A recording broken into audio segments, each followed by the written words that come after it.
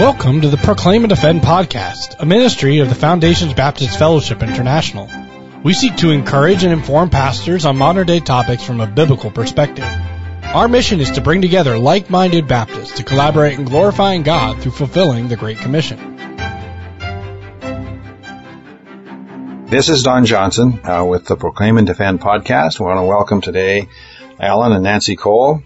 And Sam is here as well. We're glad he's here with us. And we are, they wrote an article, Living with Adult Children in the Home.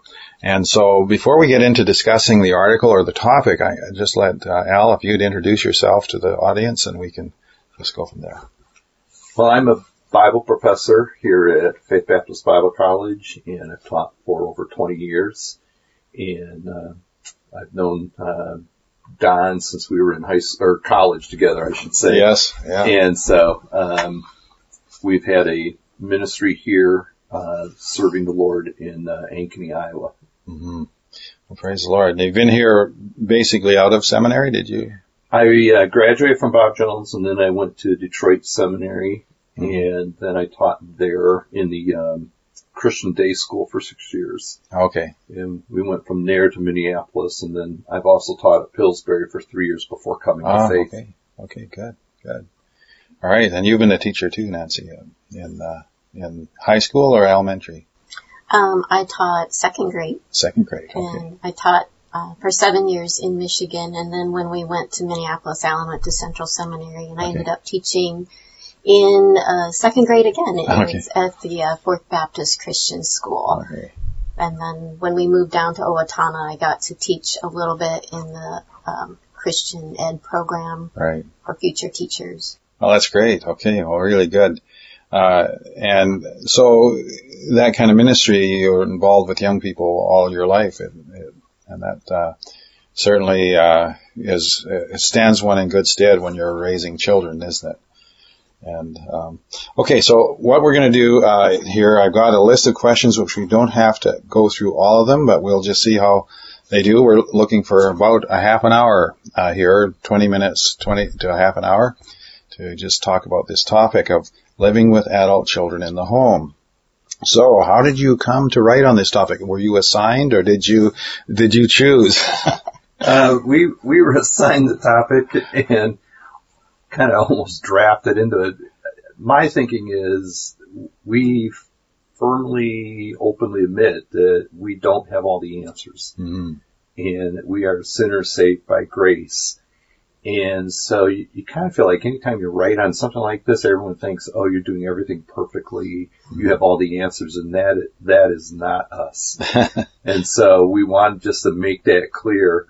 But we do have two adult sons. Our oldest one, Matthew, is at work right now, and that's why he's not here with us. Mm-hmm. So when we got this topic, we decided instead of it being my article, we would make it our article. All right. And so we tried to sit down and maybe brainstorm some ideas that we would plug into the article, and then we discussed it and kind of tried to, all four of us edit it together, and that's kind of how it came about. Right.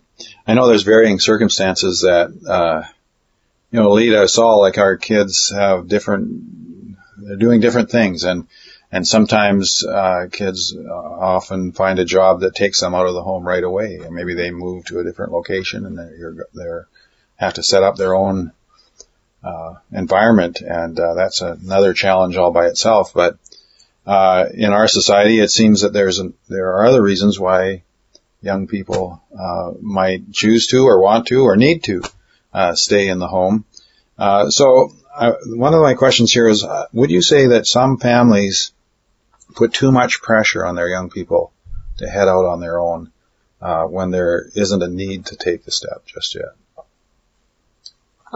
I have seen some situations like that. Fact is, I've heard of parents having that, not a mandate necessarily, but it kind of sounds like it, that once they turn 18, they need to go. Right. They need to either go to college or they need to go get a job somewhere. Right.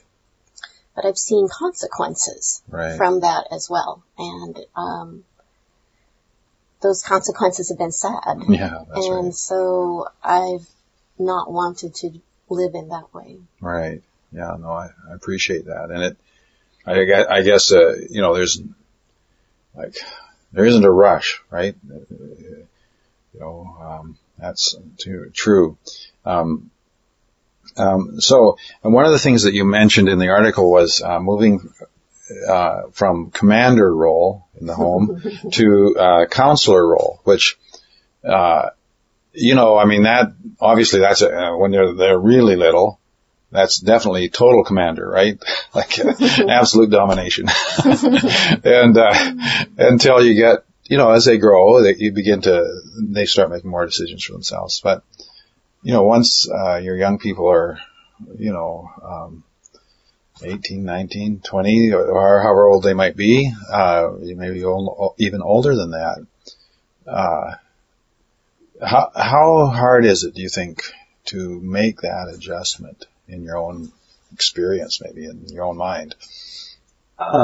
When the children are really young, they need to learn to obey their parents because mom and dad have said so. Mm-hmm. And I used to tell our sons, you may need to obey me right away because it may save your life. Mm-hmm. And it comes out of an experience with my nephew one time, and he was running to the street and not looking. There was a car coming. So I yelled from a distance that he needed to stop and possibly saved his life. Mm-hmm. When your children get older, they're in the junior high school, then you're trying to explain to them the why behind your reasons. Mm-hmm.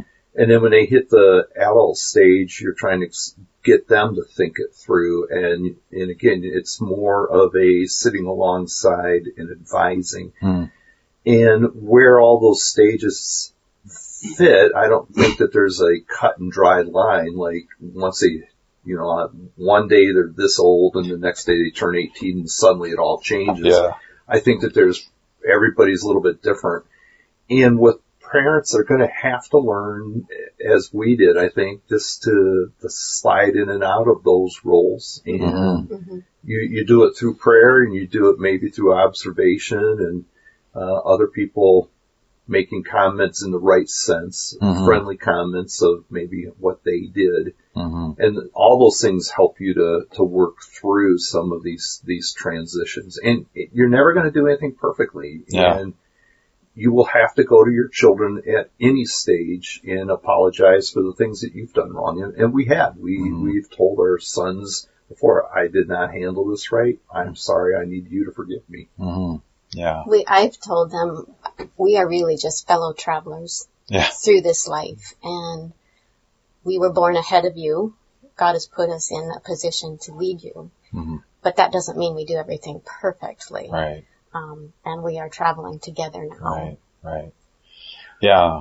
Go ahead. I think one thing that can help too is I can remember my mother making comments of things that she had heard from her mother and her grandmother.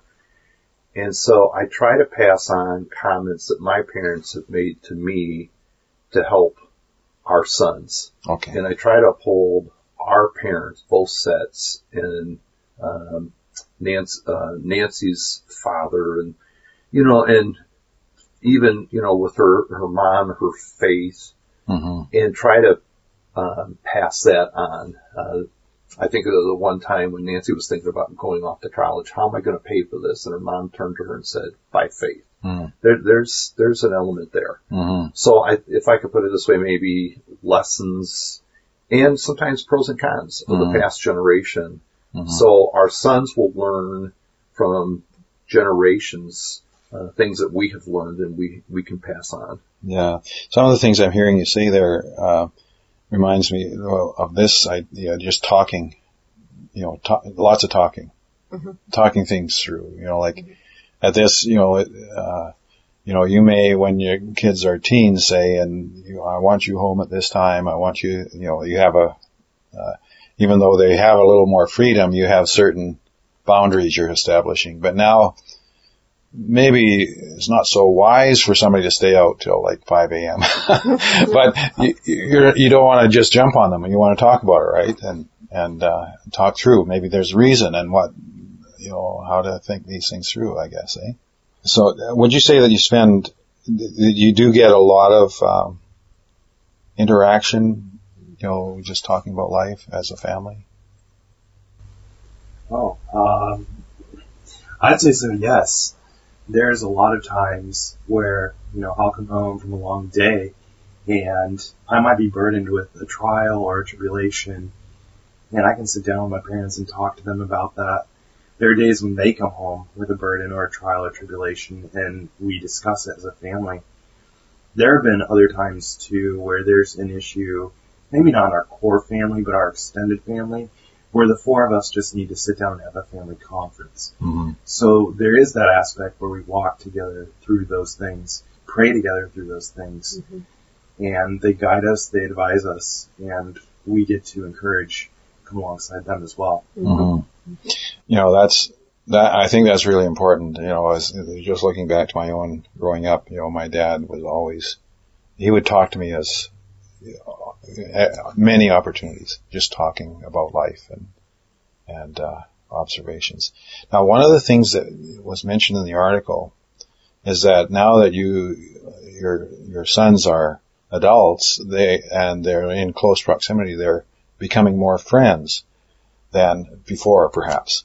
And I know all about that sibling rivalry thing in our home. We had, especially two of our kids, and they know who they are if they listen to this. They know who they are. but they used to be sort of at each other. The rest of them were gone from the home at a certain point, and they only had each other. And so you want to comment on that development? Yeah, so there are definitely days when my brother and I do disagree. There are definitely moments when I share with him the truth, and likewise he to me. And we don't want to hear it in that moment. But we realize later the other loves the latter, and he meant it for my good. Yeah. There are times when there's one night I was working on a homework assignment, and he walked by and he said to me, "You need to do it this way." And I suddenly looked up at him and I was like, "No, I'm doing it my way." So he walked on, frustrated, of course. But I came back to him later and I realized, I told him, "Thank you for your advice. I was just in the middle of the assignment. Please understand I do value it." And there are other times when he'll come back to me and say, "I do value what you say." But there have been times when we'll play board games or we'll have other people in the home and the two of us will team up. And my strengths are his weaknesses. Yeah. His weaknesses are my strengths. Yeah. So when the two of us team up together, it can be tough to beat the both of us. Well, that's good. And I think that's a great part of growing up and, becoming, there is that dynamic when you're kids and maybe you're competing for attention and stuff. And that is a benefit, I guess, for you to have both of them at home at this time. Now let me just see where I was on the question list, and we're doing okay time-wise. So for both Nancy, and Al, both of you, working with young adults has been your life work, really. So how much do you think that experience has prepared you for now relating to your sons as adults? I think it's helpful. I was thinking about this last night. One of the blessings of having our two sons with us in the home is when our oldest son was in college, but and then now Sam, it helps. They would bring home friends from school, and so we've done an awful lot of hosting of the college students in our home, so we get to know them better. And as they have grown, when our sons are getting older, I think it just helps us to maybe interact with them in a better way. But it's added a lot to our ministry to the college students, and I think helped with thinking through, or at least being able to interrelate with my own sons. Right.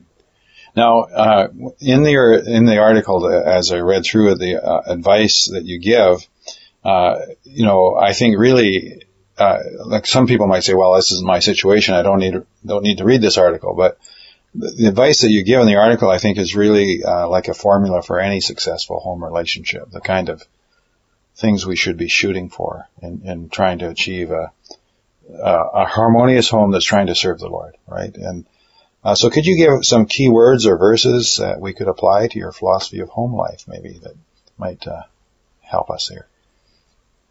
One word that comes to my mind is invest. Okay. People like to think about investing with their money, but your children are a great investment. So I think it starts when they're young. You need to spend a lot of time reading to them. Sam mentioned playing games. We played a lot of games in their growing up years. Fact is, they were pretty competitive, and we had to put away a game for a month or so until we could realize that we don't have to win every time. But there's just a lot of time you have to put in when they're little, and as they grow up, and don't forget it. Yeah. They are so important to invest in them all the time. I think with me homeschooling, I was with them a lot. And I think that that's even helped with what I do now here at Faith. I do academic assistance, and I come alongside of students and help with tutoring. I've had to work with my own son, so I have a lot of sympathy for the young people who are sitting beside me. And it just all has worked together very well. Well, praise the Lord. Anything you want to add there, Al? I would think just each attempting to live their life pleasing to the Lord. And if we're all trying to live pleasing to the Lord, then that sets a barometer to live in pleasing with each other. And so I think that we really work to do that. And the Bible and what is honoring to God is is the final authority on how we're going to respond to issues in the home. So that's what I think we try to achieve. Yeah. We've been blessed both when our sons were younger and now as they're older that they could serve with us in various ways. And there's been times when they were younger, we would take them when we could with us when we went out, when I'd go out to preach. Now that they're older, they're more established in our local church, so they're not with us. But there have been times when they have gone with us, and so that's been a blessing. Yeah. Yeah, that's great. Now, one thing that wasn't mentioned in your article, but I know in many situations is a factor these days, is the high cost of housing in many areas. When we arrived for the interview, I was just looking on Facebook. A realtor friend of mine back home had posted an article about somebody in our area complaining about the high cost of rental housing. Like, it is astronomical in my city, like $2,000 a month for a one bedroom suite. So it's just like, I don't know what they're going to do. They've really got our system messed up. But that is forcing families together. And but the more people you have in a home, the more committed you have to be to Christian values, right? Right. Yeah. And sometimes you even see married, like a young couple gets married, and then economy, puts them into like maybe they're in an in-law suite, but now they're home but not home, and they're trying to have their own life. So I wonder if you could suggest advice for larger families in that kind of situation. I think the more people you have in the home, the more you're going to have to decide you're going to have to be self-sacrificing. I think that you all are going to have to think through not just what I want, but how's this going to affect everybody else. So those are a couple of things, a couple of issues that a person's going to have to get through, and the talking through issues, and then also the blessing that's involved with it. There is a blessing of gathering together around the table and spending time together around the table and at an evening meal and just when you're finished sitting there and talking and sharing. So there's great joy and blessing even in that as well. So that's another benefit to it. Yeah, absolutely. Yeah. I think too, especially if you're getting into a larger group, you really need to take some time to talk through who's going to do what. Mm-hmm. If there are areas where it's unclear, then that you're going to create frustrating situations. Right. But if you sat down and talked it through and everybody's agreed, then it should run way better. Right. I think you have to give people, they say, okay, you need some space, right? You have to realize, togetherness is great, but not all the time, right? Okay. So, we're down to my last question. Let's see. So, you briefly touched on family situations where there might be a problem. There's something has come up, somebody's done something, any one of them, any one of the 4 or 5 or however many you've got. So you briefly outlined steps, which basically, to my mind, sort of following the Matthew 18 process. First private conversations, then bringing in others to help and so forth. Now, like some families, well, especially if there's unsaved members in the family, there's a special tension there. And I wonder if there's any suggestions you might have there as far as how to resolve difficulties in that kind of an arrangement.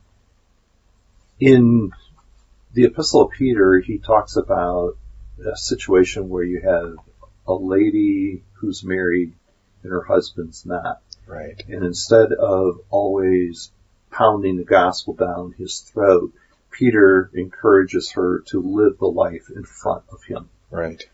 So growing up in my home church, there was that situation, and this particular lady did exactly that. And eventually her husband called our associate pastor and said, I need to get saved. And he went over and led him to Christ. Praise the Lord. So I think that that's going to be one of your first principles, is to live the life in front of the other individual and let them see how the gospel changes and affects the person's life.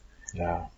Assuming the other person knows, they haven't accepted Christ, but they understand what you're saying about how to accept Christ. Mm-hmm. And so I don't think that the person needs to constantly harp on the other individual, but instead really needs to live the life in front of them. Yeah, it might require giving up some rights just to. Yes. That's. Alan, you have an example of your uncle who ended up living in your home, and he was not a Christian. My unsaved uncle, because of hardships financially and health, eventually moved in with us. Mm-hmm. And in certain ways, I was going to bear the brunt of it because my parents were retired, so they were living out of state. And so I was living in the home, going through seminary, and also teaching after seminary in our Christian school. Mm-hmm. So here I have an agnostic, unsaved uncle living in the home, and it was he and I. And so I tried to have a good testimony.